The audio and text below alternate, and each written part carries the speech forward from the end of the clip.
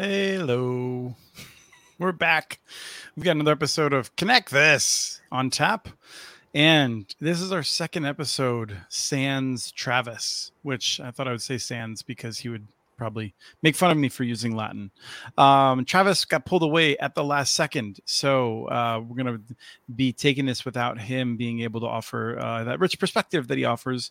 And if this is your first show and you're just tuning in because you love Deb, then this is how we always do things. And it's totally normal. So don't worry about it.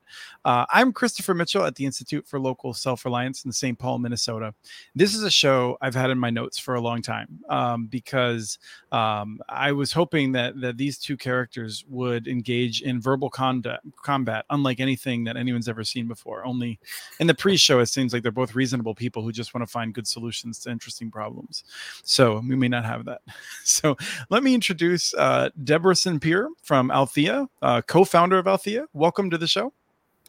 Yeah, thanks so much for having me. It's wonderful to have you back. I feel like you have both been on the Community Broadband Bits podcast and on other versions of the show as we were kind of moving into the direction of it. So it's just great to have you back on the screen again. Yeah, And then we also have Sasha Meinrath, who has been a guest on Connect This previously. Sasha is the Palmer Chair in Telecommunications at Penn State and founder of XLab. Welcome to the show. Thanks. I'm only here because Deb's here. I mean, I didn't realize I was supposed to verbally joust, but I was hoping to fanboy instead. Is that okay? It's flannel. I feel like there could be some interesting jousting at Penn State. Like, I don't know if you and Chris Ali are going to start like some kind of big feud or something to make things interesting. But Dr. Chris Ali is now at Penn State. So I feel like a lot of people, when they found out he was going there, were like, what happened to Sasha? Assuming there couldn't be two of you. Oh, no, we're building an army of political economists here. Stay tuned. Wow.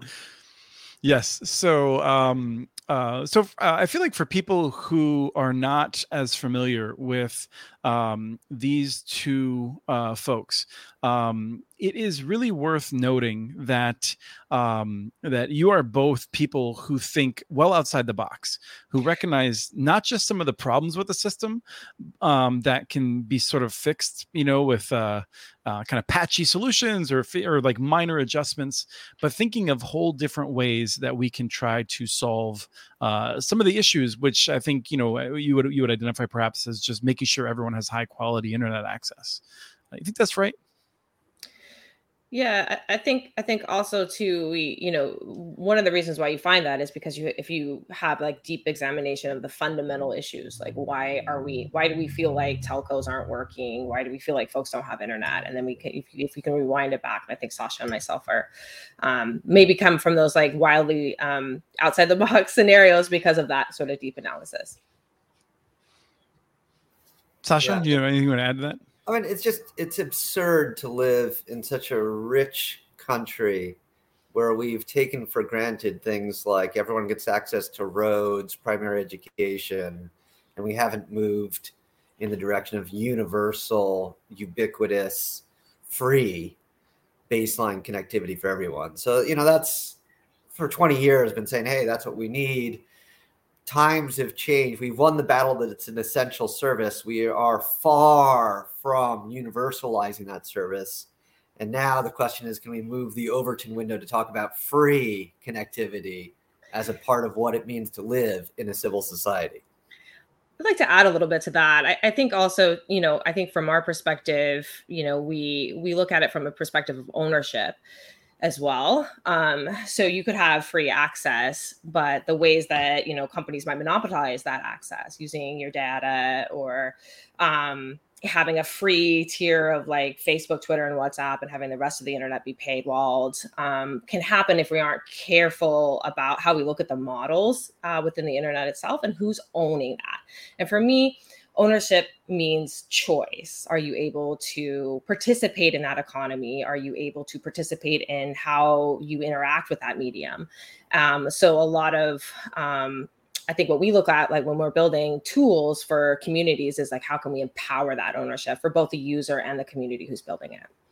Yeah, and I want to subtract from a little bit of what Sasha said rather than adding to it. And but I want to know also, Deb, what you added on is something that I think about a lot, which is when Sasha says free, a lot of time I think he's speaking both free as in beer and free as in freedom, right?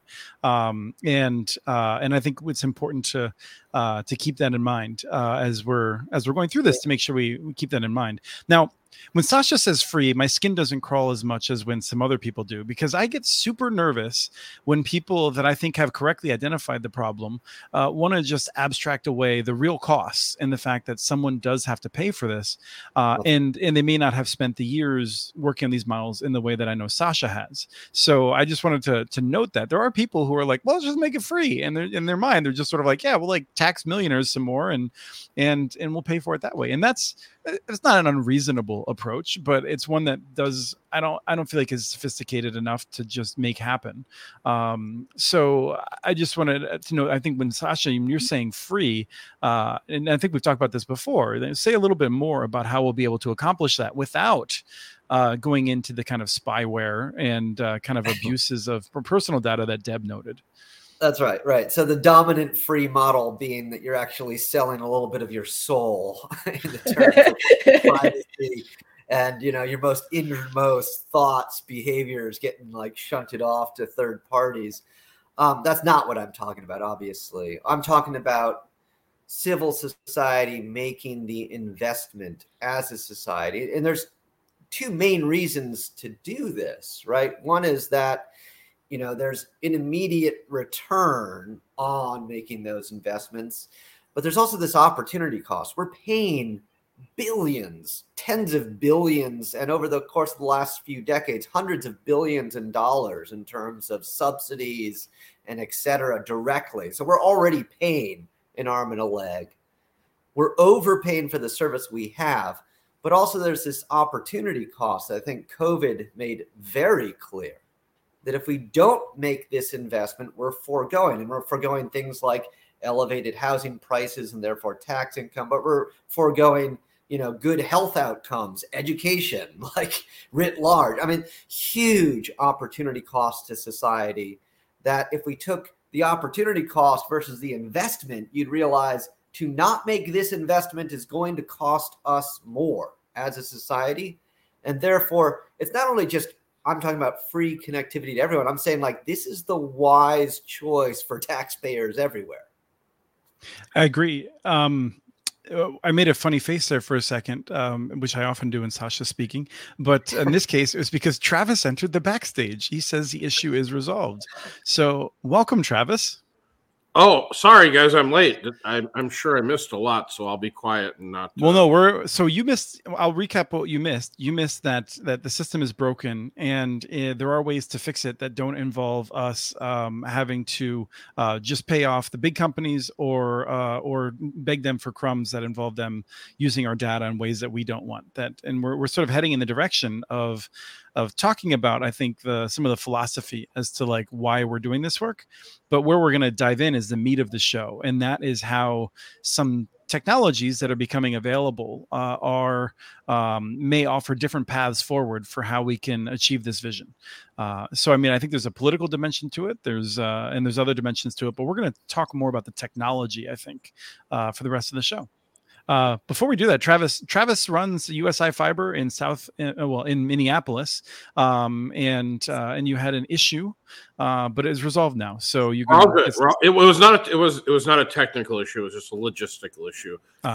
It's more construction related, but we can delve on that later. So I don't want to miss out on the meat and potatoes here. Cool. So. So Deb, we're going to move now to sort of discussing wireless technology specifically, although we don't think that's the only way. Althea is doing a lot with fiber optics, but I want to talk specifically about unlicensed and licensed, and more specifically LTE technology versus other kinds of wireless technologies. And when I have advocated and worked with tribes to help them build 2.5 gigahertz networks and to connect tribes that are doing that sort of a thing. I've largely done it because I viewed it as the best tool, not because I thought LTE was a particularly good tool, but because thanks to the work of a number, and Harold, I mean, I'm just saying this because I'm ignorant. I'm not in a position of technical sophistication to judge whether or not it's a good tool. But it's a tool that's available because of the tribal priority window, which policy-minded folks spent years trying to make sure that some tribes would actually be able to use this spectrum over their land, which is often not being used and they're prohibited from using. And so it became available, and I kind of dove into it just because it was a tool that was available. And I've come to appreciate that you would make a case that this is actually the really great tool that they would want, and not just a tool that happens to be available. So do you want to speak for a few minutes about why LTE is the right tool in these areas? Yeah, absolutely. Thanks so much for the opportunity. And I think it really comes down to how we authenticate and how we talk to different devices. So we used to think about internet as like we deliver it to the home, and then there'd be a router in the home and it delivers all these devices. And for the most part, the remainder of our connectivity was either at work, or it was at home, or at school. And there wasn't really a lot in between. But that's changed, is changing, and is extremely exciting. We have connected vehicles. You have smart cities, sensors that give us lots of great information. There's precision agriculture that allows us to, save on fertilizer and water. There's camera technology, and there's all of this. And then, of course, our handsets, where predominantly that's where most of us are interacting with the internet on a daily basis, is in, our handset. Unless you're someone like me that has 3 giant monitors and on his wall and refuses to deal with the little screens and the tinier keyboards. You do have to realize that the younger generation is more increasingly wrong. They're wrong. That's what you're saying, right? So when we think about connectivity, like real connectivity, empowering connectivity holistically like that, then a direct connection to the home is very limited. But with SIM-based authentication, we can connect all kinds of devices on the same sort of radio. One radio connects to all of these. And, we start getting into really fun like eSIMs, or we get into like 5G where you can have multiple active SIMs. And what gets really exciting is, number one, you can connect your whole community. Like, this is a smart community now with LTE technology. And 2, you can do it in ways that are more private. You don't have to collect as much data about people. And I think that's a lot about what we work on, is just how do we, authenticate into the network and not have to have all of that sort of stored in a centralized way. So there's a lot of liberty. Go ahead. Can we, before we dive into that, because I think that's really important, I want to make sure people have a sense of, and you can tell me that I'm wrong. I think of LTE and how I kind of expected this conversation to go originally, before I got a sense that Sasha, has different points of view necessarily, was that it's sort of like we have one type of technology, which is like command and control, right? Where you have like a central network and it determines who can be on the network and what they can do. And then we have other technologies, kind of like Wi-Fi, which are kind of like anyone can do whatever they want as long as they follow some basic rules and no one can tell them not to do that. And it's probably a gross oversimplification. And I expected, first of all, Deb, you've long been saying that LTE is actually a great opportunity for decentralization, and that kind of confused me, those things. But I know that let's stop there for a second and say, is that a good way to think about a difference between the types of wireless technologies? One is sort of centralized command and control, and the other one being much more anarchistic. And Sasha, you can go ahead and jump in. That has more to do with the business model and other sort of statutory mandates about surveillability and, copyright enforcement and things of that ilk than it has to do with any particular frequency. I will say that what we have seen is, for example, over just the last dozen years, cell phones, which used to have sort of a command and control sort of infrastructure mode and then a more distributed ad hoc mode, from the operating systems of the cell phones themselves, they've quietly removed the ability to directly communicate with each other. That was a business decision that was made. The technology, in essence, was made worse over time. But in essence, because technology has moved so far, computers have gotten so fast, the code bases have gotten a lot more stable. The possibilities today for distributed communications in many ways are quite a bit larger than they were even a dozen years ago. And we were doing kind of second generation deployments of distributed cellular infrastructure. And to me, that's a huge opportunity. It's the same issue, which is like when we first did the cost of connectivity report back when I was running the Open Technology Institute, we were documenting how Americans were paying such a premium, so much more than we should for existing service in fewer locations. And so the idea of having a distributed infrastructure that's community owned and operated that addresses some of the surveillance problems we have seen consistently targeting exactly the same communities that have the least connectivity today, that's a big issue. But also lowering the overall costs is a big issue. And then on top of that, you've got this network effect, which is that the value of the network increases, let's say exponentially based on the number of people on the network. So for communities where only a couple of people have telephones, it's not very useful. It's only useful when everyone has a telephone. And therefore, we had a universal service mandate for phones in this country for decades and decades and decades. We're not doing that with this medium. And we're certainly not doing that with the internet, much to the detriment of all of society. Right. No, I feel like I want to make sure that I give Deb a chance to respond to my technological understanding. I do also want to note that I feel like one of the reasons we're not having that universal service is I think policymakers might say that they're trying to do that in a market-based system. And I don't want to spend a lot of time on this show. We all have strong opinions about that, but I do want to focus more on the technology here. But I'll just surface that there are challenges because of decisions that were made in the past that we don't want to revisit to resolving those. Not to say there's not paths forward, but that'll be a different show, I think. Well, but if I may, right before Deb jumps in, the reason why technology is being made worse today is to prevent people like Deb from saying, hey, we can actually do this very easily and have community-owned infrastructure. They have to work hard to keep us from utilizing these technologies. There's a multi-million-dollar effort to prevent folks from using technology in a better manner. And so into that, I feel like Deb's work is so vitally important because she's working in exactly the opposite direction, making technology accessible.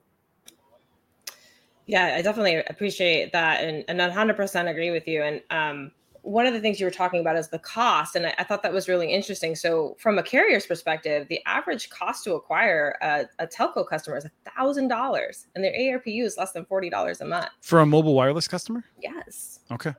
Yeah. Wow. So I think when we think about it for this perspective, in fact, for the carriers, the system is broken as well. And so they're trying to do things like you said, make it really hard, spend policy money.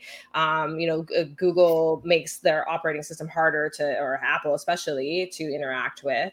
But maybe other forces I see where private networks, private LTE, private 5G, and then community networks like this are pushing on that, making the business case that there are better ways to leverage that. And I think for a carrier, if they can access a customer for less than that $1,000, it's pretty compelling. So really what we try to find is where does that alignment where we can make that happen? Because right now, I don't think it's really working for carriers either. They're heavily debt-based capital to build out networks. And with 5G, it's expensive.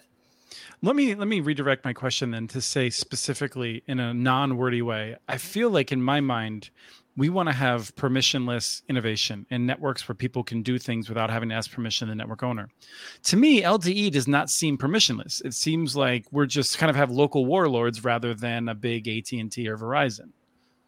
But yet, I mean, I think it's changed to Sasha's point very, very rapidly. The CBRS made licensed spectrum more accessible for everyone. 2.5 gigahertz did work on open source cores. Of course, we had Druid before, and now we had Magma, and Open 5GS has really propelled innovation in lightweight edge core for LTE. So I think these are systems that work, though. I mean, like I've sometimes wondered. I don't have the visibility. Deb, you have a business. Your business depends on these technologies, right? Yeah, and we're early. So anytime technology is early, the first few years are interesting. But yeah, they're working. I mean, people are running these things, and in fixed wireless primarily. I think one of the things that isn't here yet is the IoT devices that connect to LTE. So your smart farms, your precision farms, that kind of stuff isn't quite there yet. So this is where innovation needs to happen. It's also I don't know if I can dive into this really quickly, but it's interesting right now as we are phasing out 4G and going to 5G. The cost is so much different. Everyone's having to make this choice between, do we really focus on innovating in 5G? Do we, while we're still trying to make our bread and butter? Who, the carriers or the people that are supporting equipment? Who's the who in your, like, when you say we? I think anyone who is looking at deploying LTE technology. Okay, so infrastructure owners, network providers. Yeah. So if you're a tribe that's looking at that, if you're a business saying, okay, do I put in, private LTE or this new private 5G, all of this, because in 2 years, are you going to rip and replace? And it's pretty spendy. So let me, more specifically though, it seems to me that like you have a given chunk of spectrum. And like we could manage it. And again, I might be oversimplifying. You tell me if I am. I never know where my hands are on the camera. It's all reversed. But you have a chunk of spectrum. And I feel like you have an option of being like, all right, everyone can sort of use it as long as they listen first and sort of move forward in that way. Or we could have someone that controls it and they determine it. Am I oversimplifying, or is this like, because this is the part that gives me the most nerves about embracing an LTE future? Yeah, I mean, we could dive into the weeds. You've got different contention protocols for, unlicensed, like Wi-Fi has a very interesting and not very efficient contention protocol so that multiple people in a cafe can all get online. It wastes a bit of time. And then you've got sort of different mechanisms, time and frequency divisioning of a command and control infrastructure. But there's two elements here. One's the command and control of devices connecting to a central node, and the other is the command and control of the network as a whole. So you can have the best of both worlds. You can have an ad hoc network with time division duplex, where you've sliced up the pie very cleanly to edge devices, let's say to a distributed network where these are all handled separately. And this isn't hypothetical, right? Anyone that's done first responder work knows that we've got a variety of distributed infrastructure by fire departments, police departments all over the country that have a very command and control thing, but they own and command and control that particular infrastructure. And I think where Deb and I are on the same page is we're like, well, we should capture those same efficiencies, cost effectiveness, and communications universality for communities, for tribes, for anyone that wants to deploy that kind of infrastructure. So one doesn't have to choose between like totally ad hoc Wi-Fi-esque kind of stuff and totally centralized command and control. There's variance in between. Yeah, we oftentimes call them broadband Legos, right? You should be able to stock and build what you need to build for your community. And so, Deb, you've embraced LTE, and I'm curious. I'll say that one of the things that I get about particularly 5G over LTE, but understanding is that, as Sasha had mentioned, Wi-Fi can be less efficient, but you can do a lot of interesting things. And it makes sense to me, that you'd want to do that in a factory or places like that, where you have some devices that have certain characteristics and other devices that have far different characteristics. I can see how that would also work, in a house, on a farm.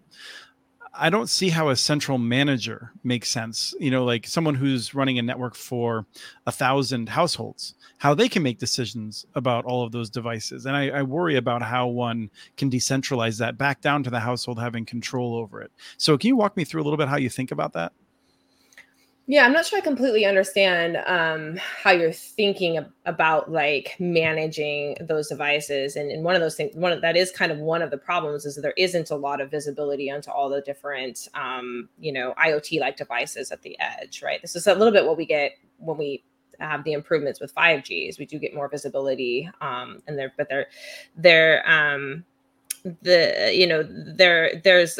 it's really interesting too, because I heard the statistics actually that the majority of devices on LTE networks are actually fixed.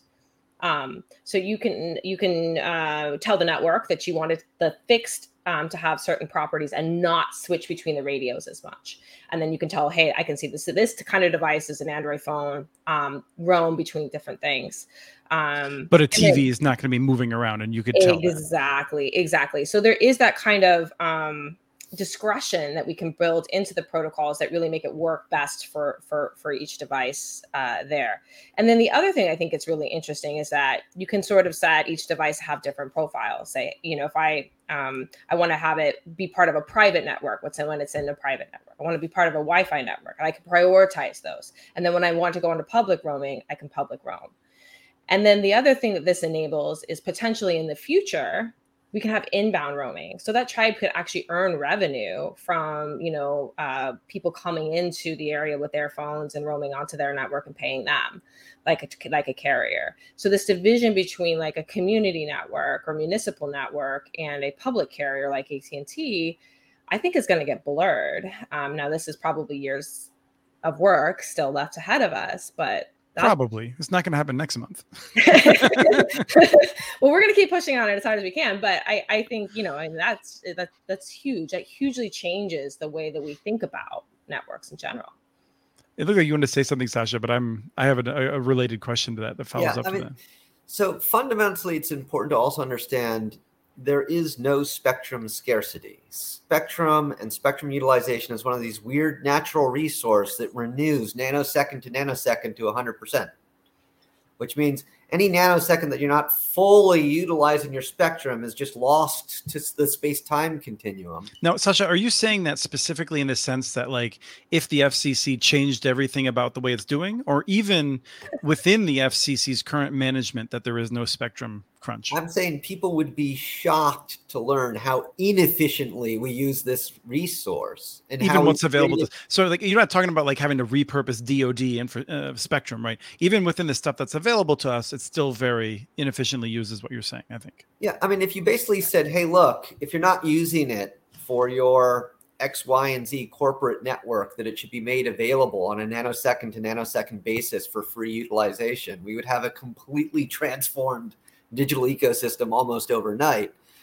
That obviously is a radical positioning in DC, where we are giving single licenses to single entities, even when they may not use a piece of spectrum at all for days, weeks, or years on end.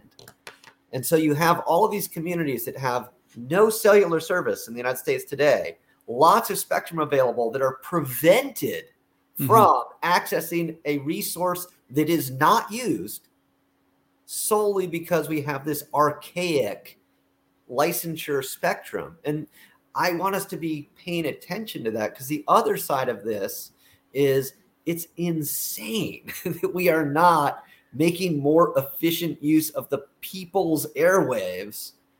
And that too then plays into why people are trying to keep a lid on distributed technologies, on the possibility that communities can self-provision, et cetera. Deb is a major intervention that people don't want anyone to know about. Corporations don't want you to know that these technologies are not hypothetical. They're not science fiction. They're not down the road in the future. They're available right now today. It's how people in Enfield, North Carolina are on the internet right now. Use this one simple trick. Carrier data. I want to get Travis's any questions Travis has in a second after I go with the one that I really am interested in, and that is if you go back to when we were transitioning from dial-up, which really in the early days of dial-up, it very much was a kind of like one computer to the service provider, right? And one of the things that was happening as we were looking at people having more computers in the home and having one connection out is something, and the story that I've heard is that Bob Frankston basically convinced Microsoft to implement NAT, network address translation, which then prohibited basically technically the ISP from seeing what was going on internally, thereby stopping the ISP from charging a household that has multiple devices, right? Because you're on your side of the NAT, you can put over however many devices you want, and you have that one connection going out, and the ISP has no visibility into what you're doing. You want to break that, and I feel like here's an issue where you then have to go to the ISP, and I could be totally misunderstanding, but it strikes me that you have to get a SIM card, you have to like get that registered in their system, and I'm worried that we're giving them too much power, even if we trust many of them in this model. And we fought this battle previously. AT&T used to rent every single phone in your house individually. Right. It's not new. Right. And that was ruled to be illegal, right? The 1968, et cetera, Carter phone decision, it was basically like, hey, now you can have your own phones. You can have many phones in one house. Right. And let's just, and fitting with this conversation, I'll note, it took me years after I learned about Carter phone to learn that Carter phone was a decision the courts forced on the FCC. The FCC was not on the side of the household. The FCC was on the side of AT&T, and it's worth remembering that. So Deb, and Brand X, which pretty much eliminated common carriage in this space, is a deferral to the FCC, which is to say that the precedent from the Supreme Court is to say you're the expert agency, which is why the FCC could say, well, we're just going to bring back common carriage. I don't know if this is going to send Travis into epileptic seizures or not, but like the FCC could decide to bring back common carriage if they wanted to in this space and on cellular networks.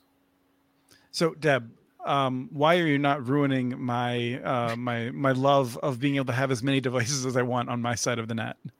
Well, right, because and this is why, I mean, this is a little bit of a self plug here, but Althea basically put the core, the EPC, into the home router so that you could do that.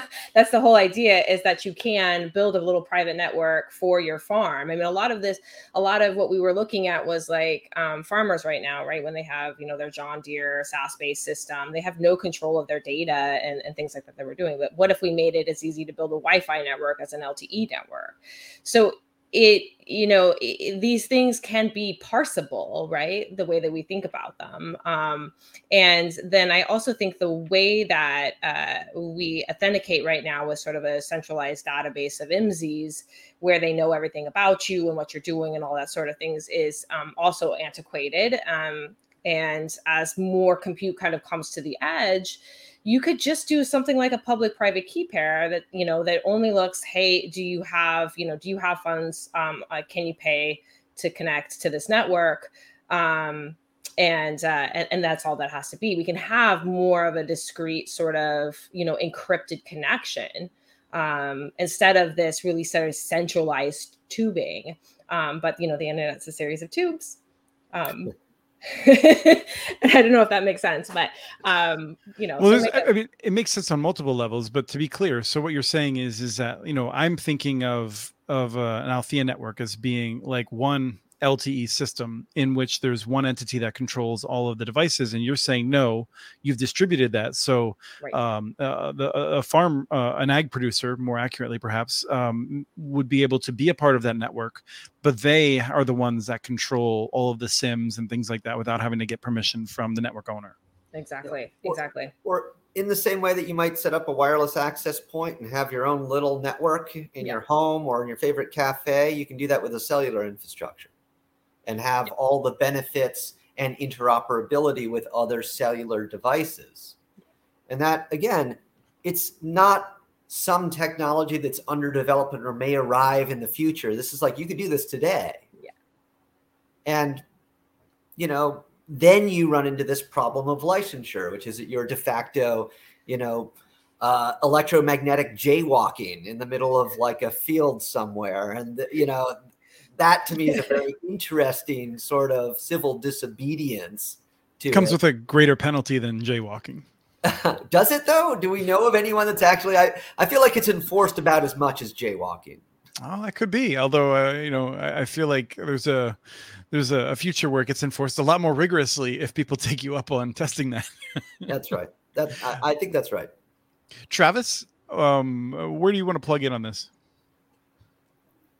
All right, so let me just bring this down to the reality of today. Boo. So, spectrum. Where do we get the spectrum to realize this vision? Practically. So I think that to Sasha's point, it's very, it's extremely underutilized. It's not that it's not out there, right? So communities sort of pushing on access to that. Obviously, we have tribes now that have like band 41, which is 2.5 gigahertz. But how much spectrum do they have available in that band? Gosh, do you know, Sasha, off the top of your head? 2.5 is two bands that are just under 50 and one that's just under 20. So you got about 120 megahertz of space there. And it's contiguous with 2.4. So the chipsets for 2.4 either today or very soon are just going to scan in all of those frequencies. Hold on a second, Travis. Sorry, can I? Yeah. So you asked where are we going to get this, and it wasn't clear to me the extent to which Deb's answer was. Yeah, that's what I want. Yeah, even though it's there, and I 100% agree with you. We live in Minneapolis and St. Paul, Mr. Mitchell and I, and we have spectrum that's allocated to the Navy specifically for use on aircraft carriers. Well, guess what? I've lived here 52 years. I have never seen an aircraft carrier here. And if you pull out a spectrum analyzer, there has never been even one bit of data moved over that spectrum. So I agree with you, but we are prohibited from using it. And it is not going to change. At least I haven't ever seen any momentum or initiative to actually have that change. The closest is CBRS. Which I will tell you from a user perspective or from a deployment step, the problem with it is the PALs were so expensive that no small ISPs or community could afford to buy them. So now the private ones, the public ones, there's not enough spectrum there to even be effective. You get a 10 or a 20 megahertz slice. I just want you to think about last night is an interesting evening. This hasn't happened since the Game of Thrones finale. But the Amazon is having the football episodes on Thursday night now, stream over Amazon. It will destroy this network that we're talking about if all we have is 10 and 20 megahertz slices. Well, I would say that I think there's a few things sort of pushing on this thought, right? So some of our clients are building private LTE networks, right? And they're building it with licensed spectrum because they have the money. And it's saving them a lot because otherwise they're going to pay a carrier, right? They can build their own networks out. Can you just define for a second what a private LTE network is? Yeah, and how many users are on it too. That's really important here because if it's a half a dozen clients, that's one thing. If it's 70,000, that's another thing.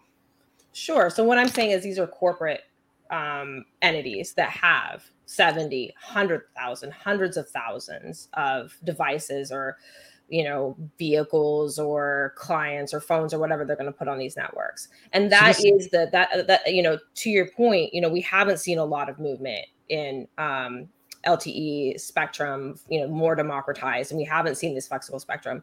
But when the corporations are looking at, hey, I'm going to be spending billions of dollars in connectivity over the next 10 years, or I can build out my own network, then I think the equations start to look a little bit different. And the big thing about licensed spectrum, to your point, is power. Unlicensed spectrum is oftentimes lower power. It really does not have the ability to penetrate the foliage and be as useful as carrier licensed spectrum that has the power. So we not only have to get access to spectrum and access to spectrum in a wide enough bandwidth it matters, we also have to get those higher power. By power, you mean volts and amps, just for other people who are struggling to follow. Yeah. I use power a lot, not to mean electricity. So if I could jump in here also, it's important to remember there's sort of three levels to spectrum. One is like the allocation, which is saying like, okay, this is for television, this is for radio, this is going to be for cellular. The second one is the actual assignment. This is for your NPR radio station. This is for your local, PEG access television station. And the third is the actual use. And you experience actual use all the time when you're having to skip through all of those radio stations that don't exist, right? It's not like we have contiguous radio stations on your car stereo. You're going lots and lots of space isn't being used. Same with television. Those are the denser areas of this. When you actually do spectrum measurement, as the NSF has done, you find that it's single-digit utilization rates in some of the densest urban metro areas on the coasts. And that's the high point in the country, which is to say, especially in underserved communities, you're often looking at like low single-digit utilization rates, which is to say 99% of spectrum isn't being used millisecond to millisecond. We're just prevented by licensure, by allocation and assignment from actually utilizing it. So right. I think we all agree on that. I don't think there's an argument among even any of the people who are listening.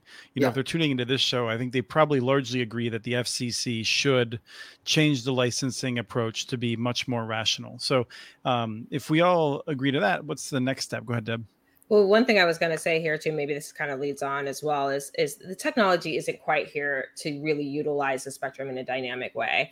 Things like 5G slicing, and of course, whatever's going to happen with that in 6G, when we can start using frequency and bandwidth. I mean, carrier egg did a lot for us, carrier aggregation for being able to utilize the spectrum more efficiently. But we're really, because it was such a monopolistic carrier ballgame before, it was built for monopolistic telcos. What's exciting to me is that some of the newer LTE technology, some of what we're bringing in 5G is going to help continue to push on that space and let us use what we have much more efficiently.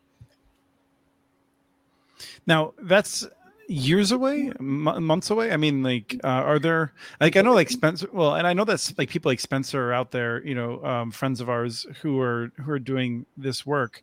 The issue of the labs being controlled by the monopolistic companies, basically that are able to do a lot of this work, is serious. And I'm curious, is this something that a few universities are going to be able to support, as well as I'm sure there's people around the world who are working on this in different ways, is this, let me take a step back, right?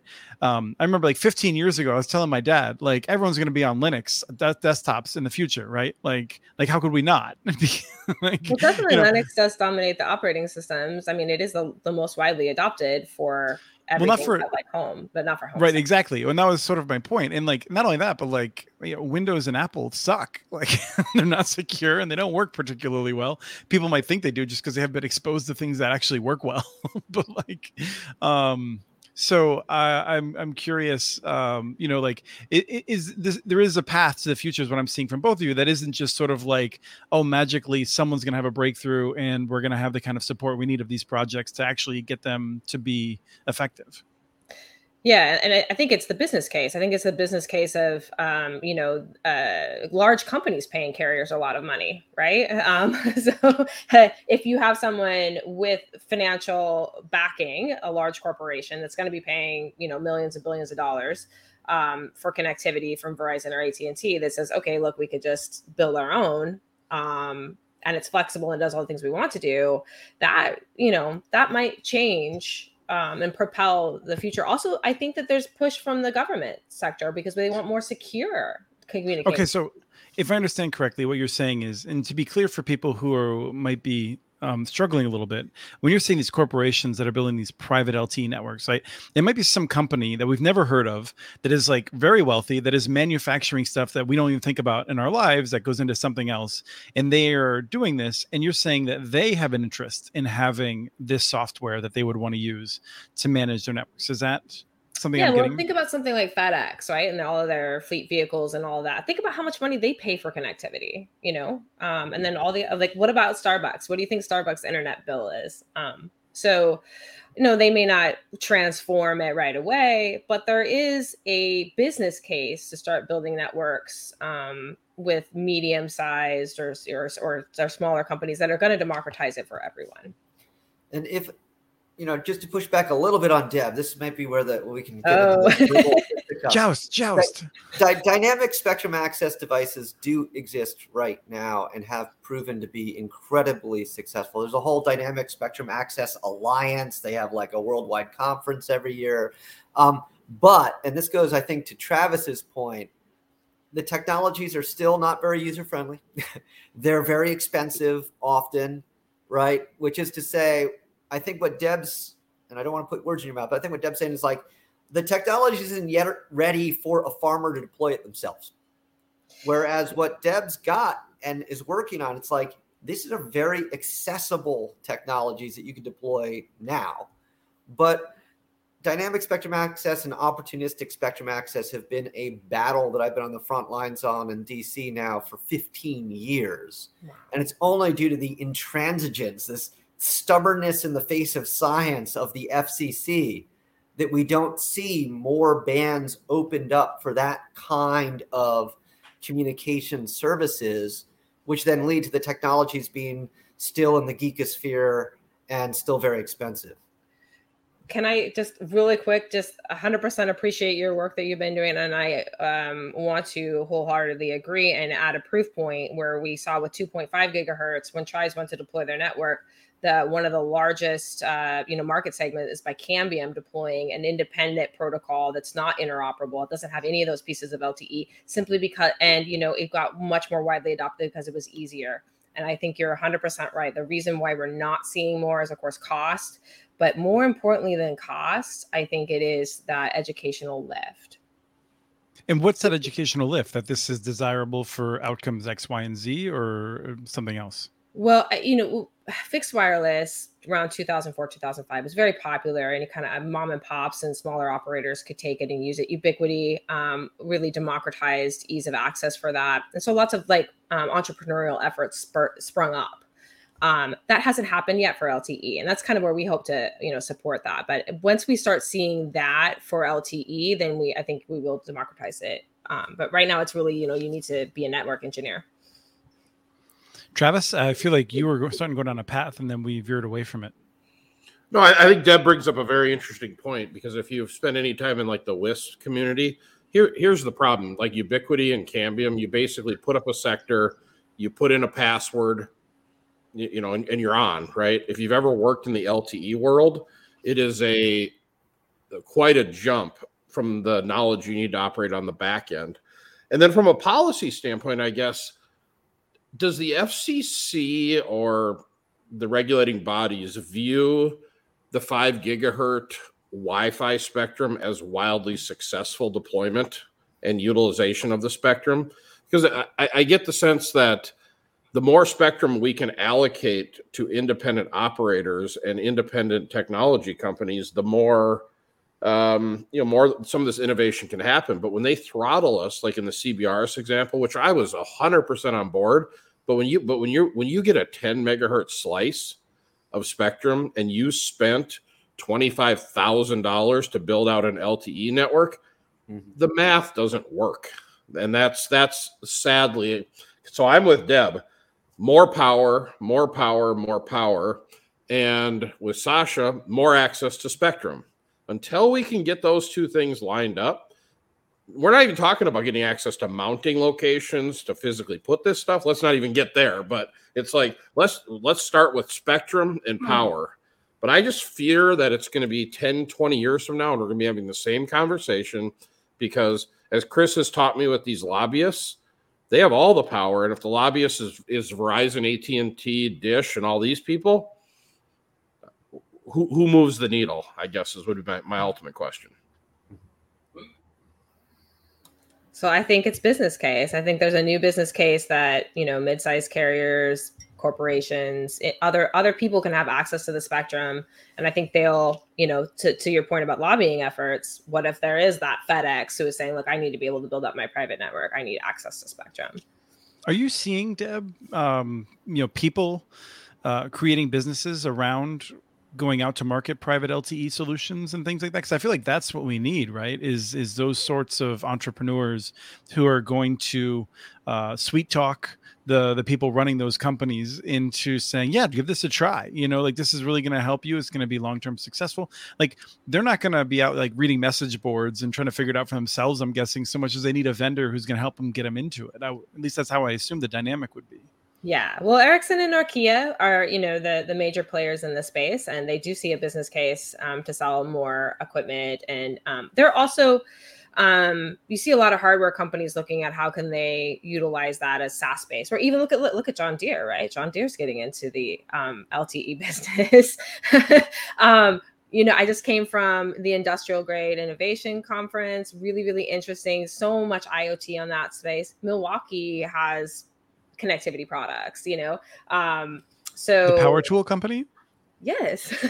Right. So and there's that opportunity. There's these there was these kits that they come in when there's a problem with the machinery, and they come in, it has like a PepaLink SD-WAN type aggregator, and so yeah, connectivity. Now they're still dealing with the terrible pain point of actually getting connectivity to the site. But there's more and more they're thinking about private LTE for supply line, for tracking, for smart ag, all these different end products. And there is a huge market booming there.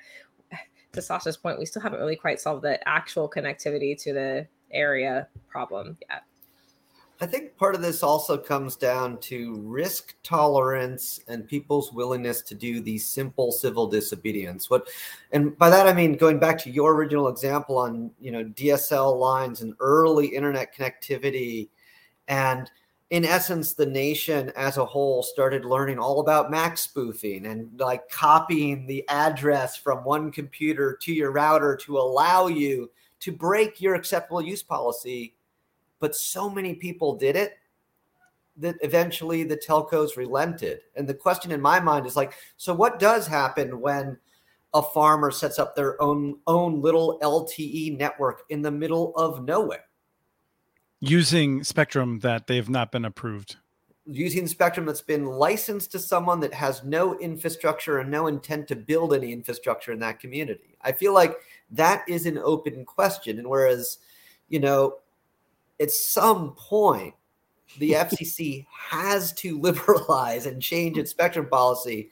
I've been working on this now for better part of 2 decades. And I'm telling you, like, man, the wheels go so slow. And the opportunity for the FCC to screw this up at the 11th hour and 59th minute, like they did with the television white space proceeding, is so high that, I think there is a place for civil disobedience in the space. And maybe that makes me a crazy radical, but having done that in the early days of the community broadband movement, I saw it being effective. Right. I mean, pirate radio is an obvious analogy. Absolutely. It may get pushed by other LPFM.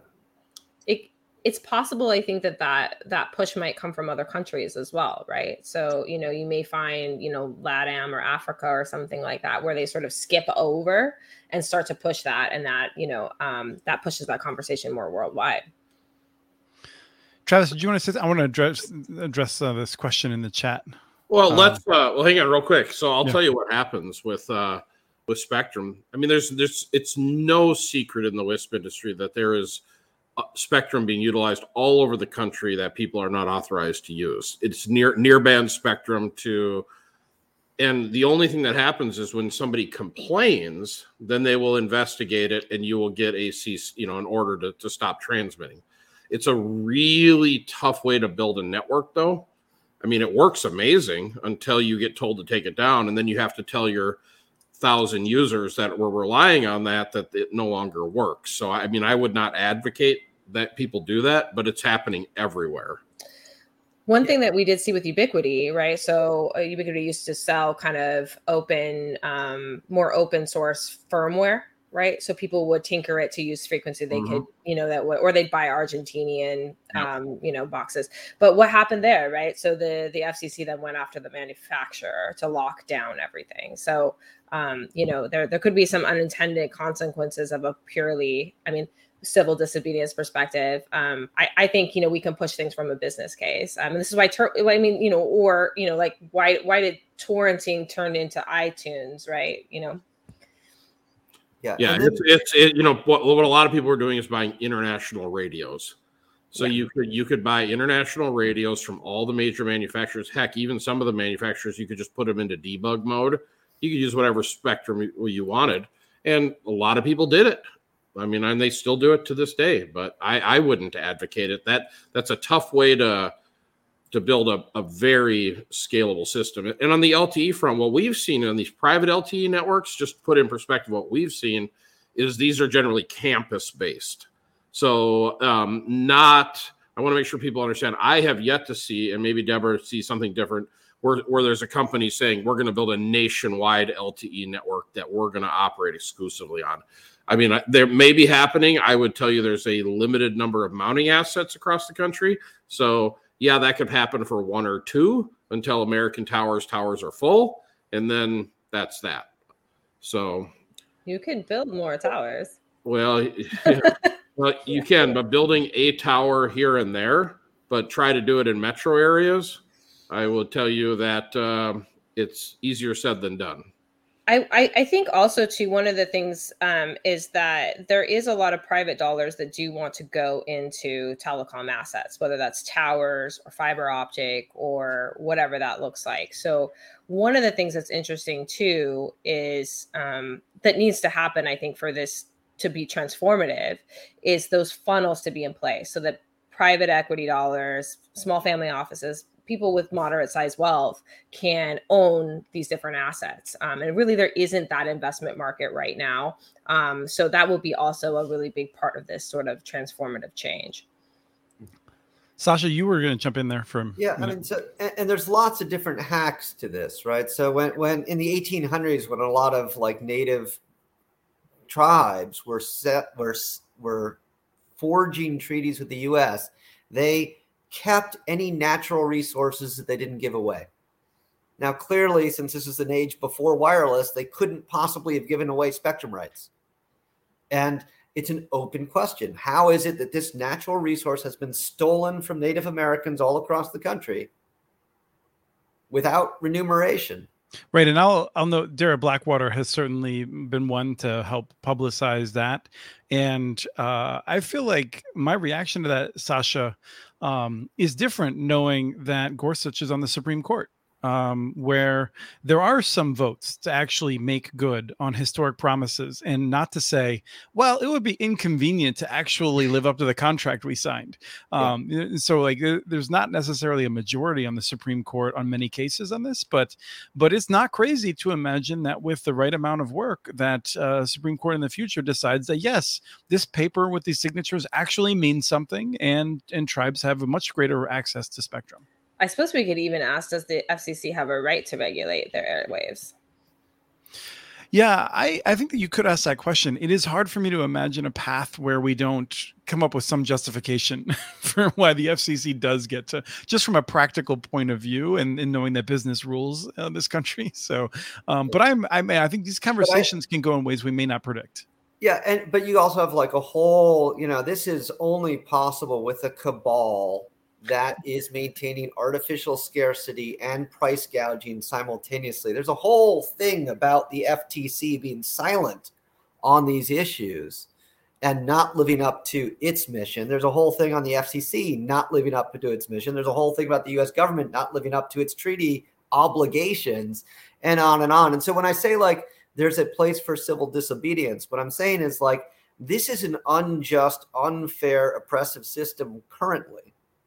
And into that space, it's, I think, a question that should be talked about as to what is our role. Hack the tractors. Like, we should have a hack the tractors movement. Well, and I think that's the right to repair has a lot of that vibe of and I feel like hack the tractors. I love it, and I feel like historically that's the way the term hack has meant. I mean, you spend, I don't know, call me crazy. You spend a few $100,000, maybe $1 million or more on some of this stuff. You should probably have some kind of right to modify it as you see fit without having to get the permission of John Deere. So I want to address something though that EJ asked in the question a little while back. In particular, I think we talked a little bit about what is open, some of the unlicensed bands. I don't know if there's anything we want to add to that. I know that Travis, you're excited about 5.9 gigahertz opening up. But what is coming forward? I mean, is this something where the 12 gigahertz proceeding is relevant? There's not a lot of bands, right? But 12 is one that's coming. What else should we be thinking about along these lines? I mean, the NTA has been in 20 years of internal discussion to make additional bans, federal bans, new bans available publicly. And, there's a lot of navel gazing in there, and they always say we need to do this, and they always don't do that. I think a lot of this comes down to the lack of accountability for people to do their job, which is be servants of the public interest in this space. But again, going back to what Travis is saying, when we talk about like, where are we going to get the spectrum? It's like, this isn't a technical issue. This isn't an availability issue. This is like a licensure, regulatory, political problem. It's a political decision. The spectrum's there.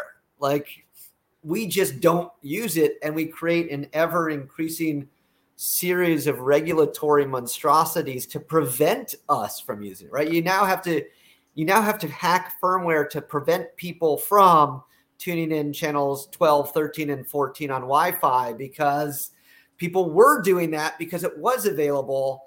And now they're like, okay, let's spend some money to make it impossible to do that thing. It doesn't have to be regulatory though, as well. I mean, there is carriers that have underutilized assets on all these spectrum assets on their book. And like my point earlier, it's not really working for them either, right? They're not really, there's no business use case if you're spending $1,000 to acquire a customer for a rural community with 600 homes. But, they don't necessarily want to move it outside of their assets as well. So one of the things that we can do from a business perspective is allow them to, allow like new practices around subleasing and, have ways that they can utilize that spectrum. They can get revenue. The communities can use it. And I think that's exciting as well. We can move forward with that now, even if, the regulatory bodies are historically very, very, very, very slow. I feel like we're heading into the period of talking about this subject where we're like college students experimenting with certain substances in an evening and being like, hey man, like what if we like did things totally differently? And so like I think that's fascinating, right? In part because of the system that we have, right? If you want to say like I give up, and I'm not saying that you're saying this, Deb, but like one path is like if you give up on the idea that like the FCC could act in a way that is contrary to the interests of Verizon, AT&T, T-Mobile, and you say, what can we just do with existing law and practice, right?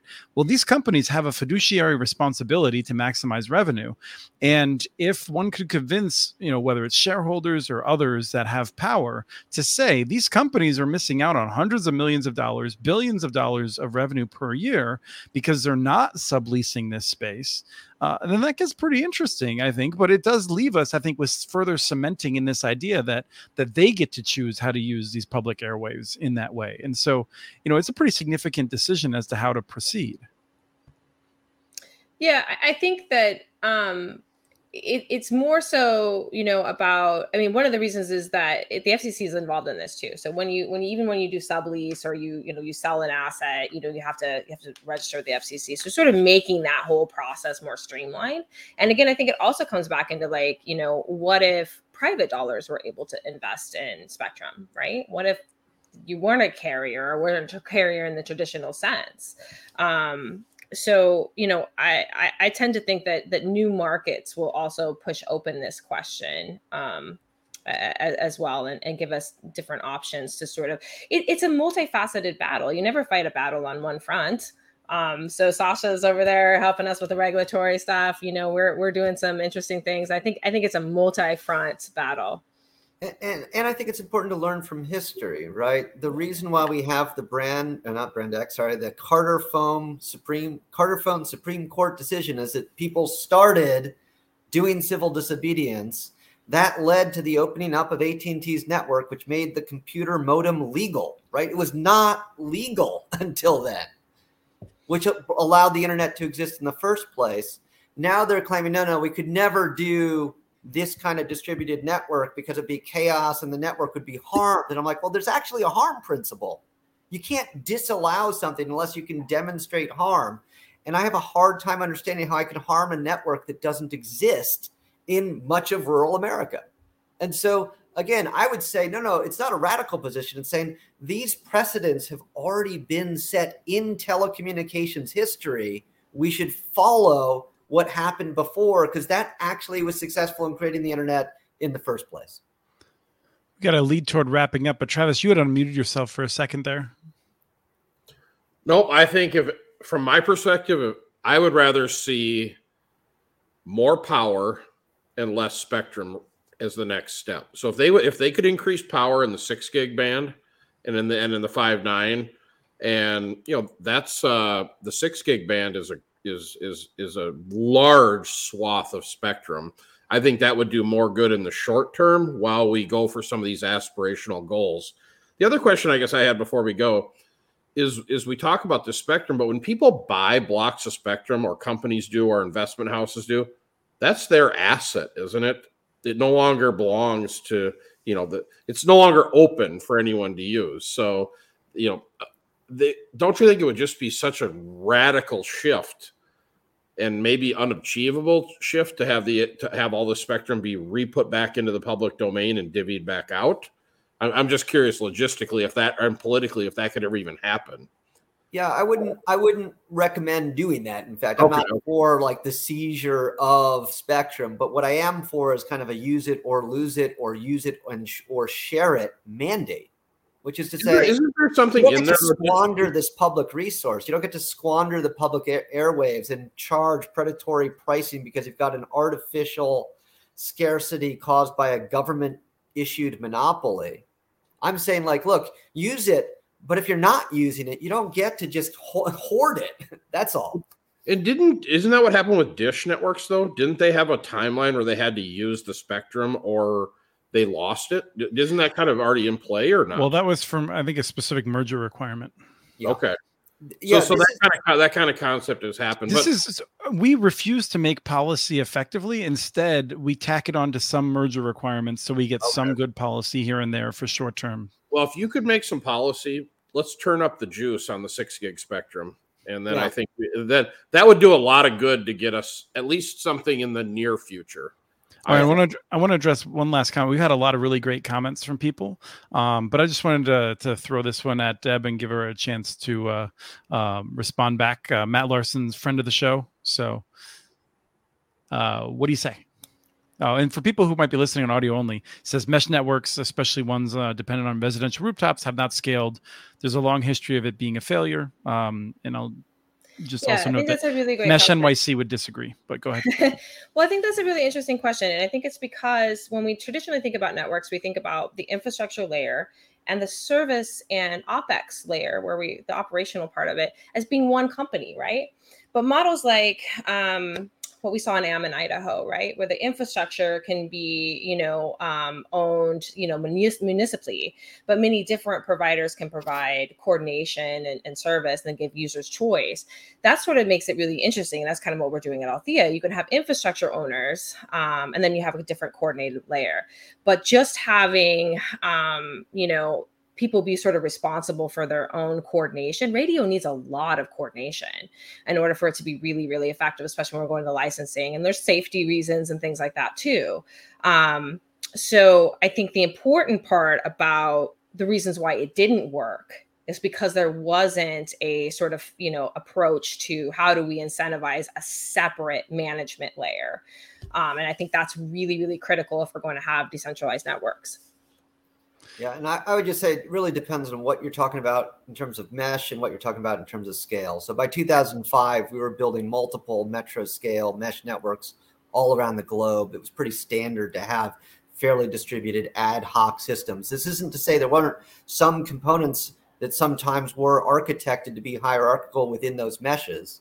Right. But in fact, it is scalable. And, I think where we might disagree is really on like a particular form of ad hoc mesh scaling up to a certain scale based on certain protocols because of the overhead that would then flow over the network itself, in which case I would vociferously agree that that's not a scalable system. Right.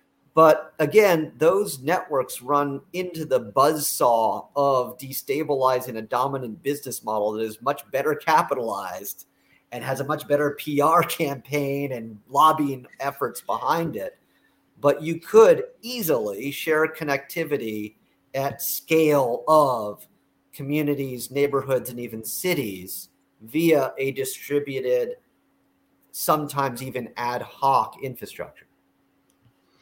And we have one final question that Travis can be brief on. Did you turn on the Tirana pilot on Tuesday? And how is it going? It is up and running, and testing is actually happening as we are speaking here. So I don't have a lot of data yet, but I did have a nice kind of some interesting technical conversations on how people think it works. So I'm going to I will be able to report back in on the next episode, and then I'll be able to also report in, is it even technical or is it even financially viable? Because the one thing we haven't spoke of here is the problem I feel in the wireless industry is we have been spoiled with the $100 radios, the $100 clients, and the $300 access points. So when people have that in their mind, and when you come to them with a $100,000 tower and a $1,000 client, the math changes. So we need to talk about the technical viability of Tirana and the financial feasibility of it. So those will be things I can report in next time. But I will say, Sasha, as somebody that ran a 2,500 node mesh network in a metro area, terrible technology. So I'll just leave you at that. But this has been a fun show. I really appreciate Deb and Sasha, not just coming on the show and doing great, but also putting up with my scheduling. And I'll say that the thing that this show needs more than anything is a scheduler. Because Rye does a great job with the engineering. We could always, like with a technical person that had more time, we could do more things. But I feel bad for what I put my guests through as we're trying to find time. So thank you so much. Hey, what about me? You're always available. You're just hanging out. Sorry I was late today, guys. Thanks for the conversation. Very interesting. And we will be back next week, I hope. I just sent out a proposed time to Kim and Doug for Thursday. We'll see if we can make that happen, sort of slip it in between my odd schedule of September. But otherwise, we'll be back as soon as we can with another episode. But Deb and Sasha, thank you so much for coming on today. Thanks so much for having me. Take care, everyone. It's been a fun episode of Connect This.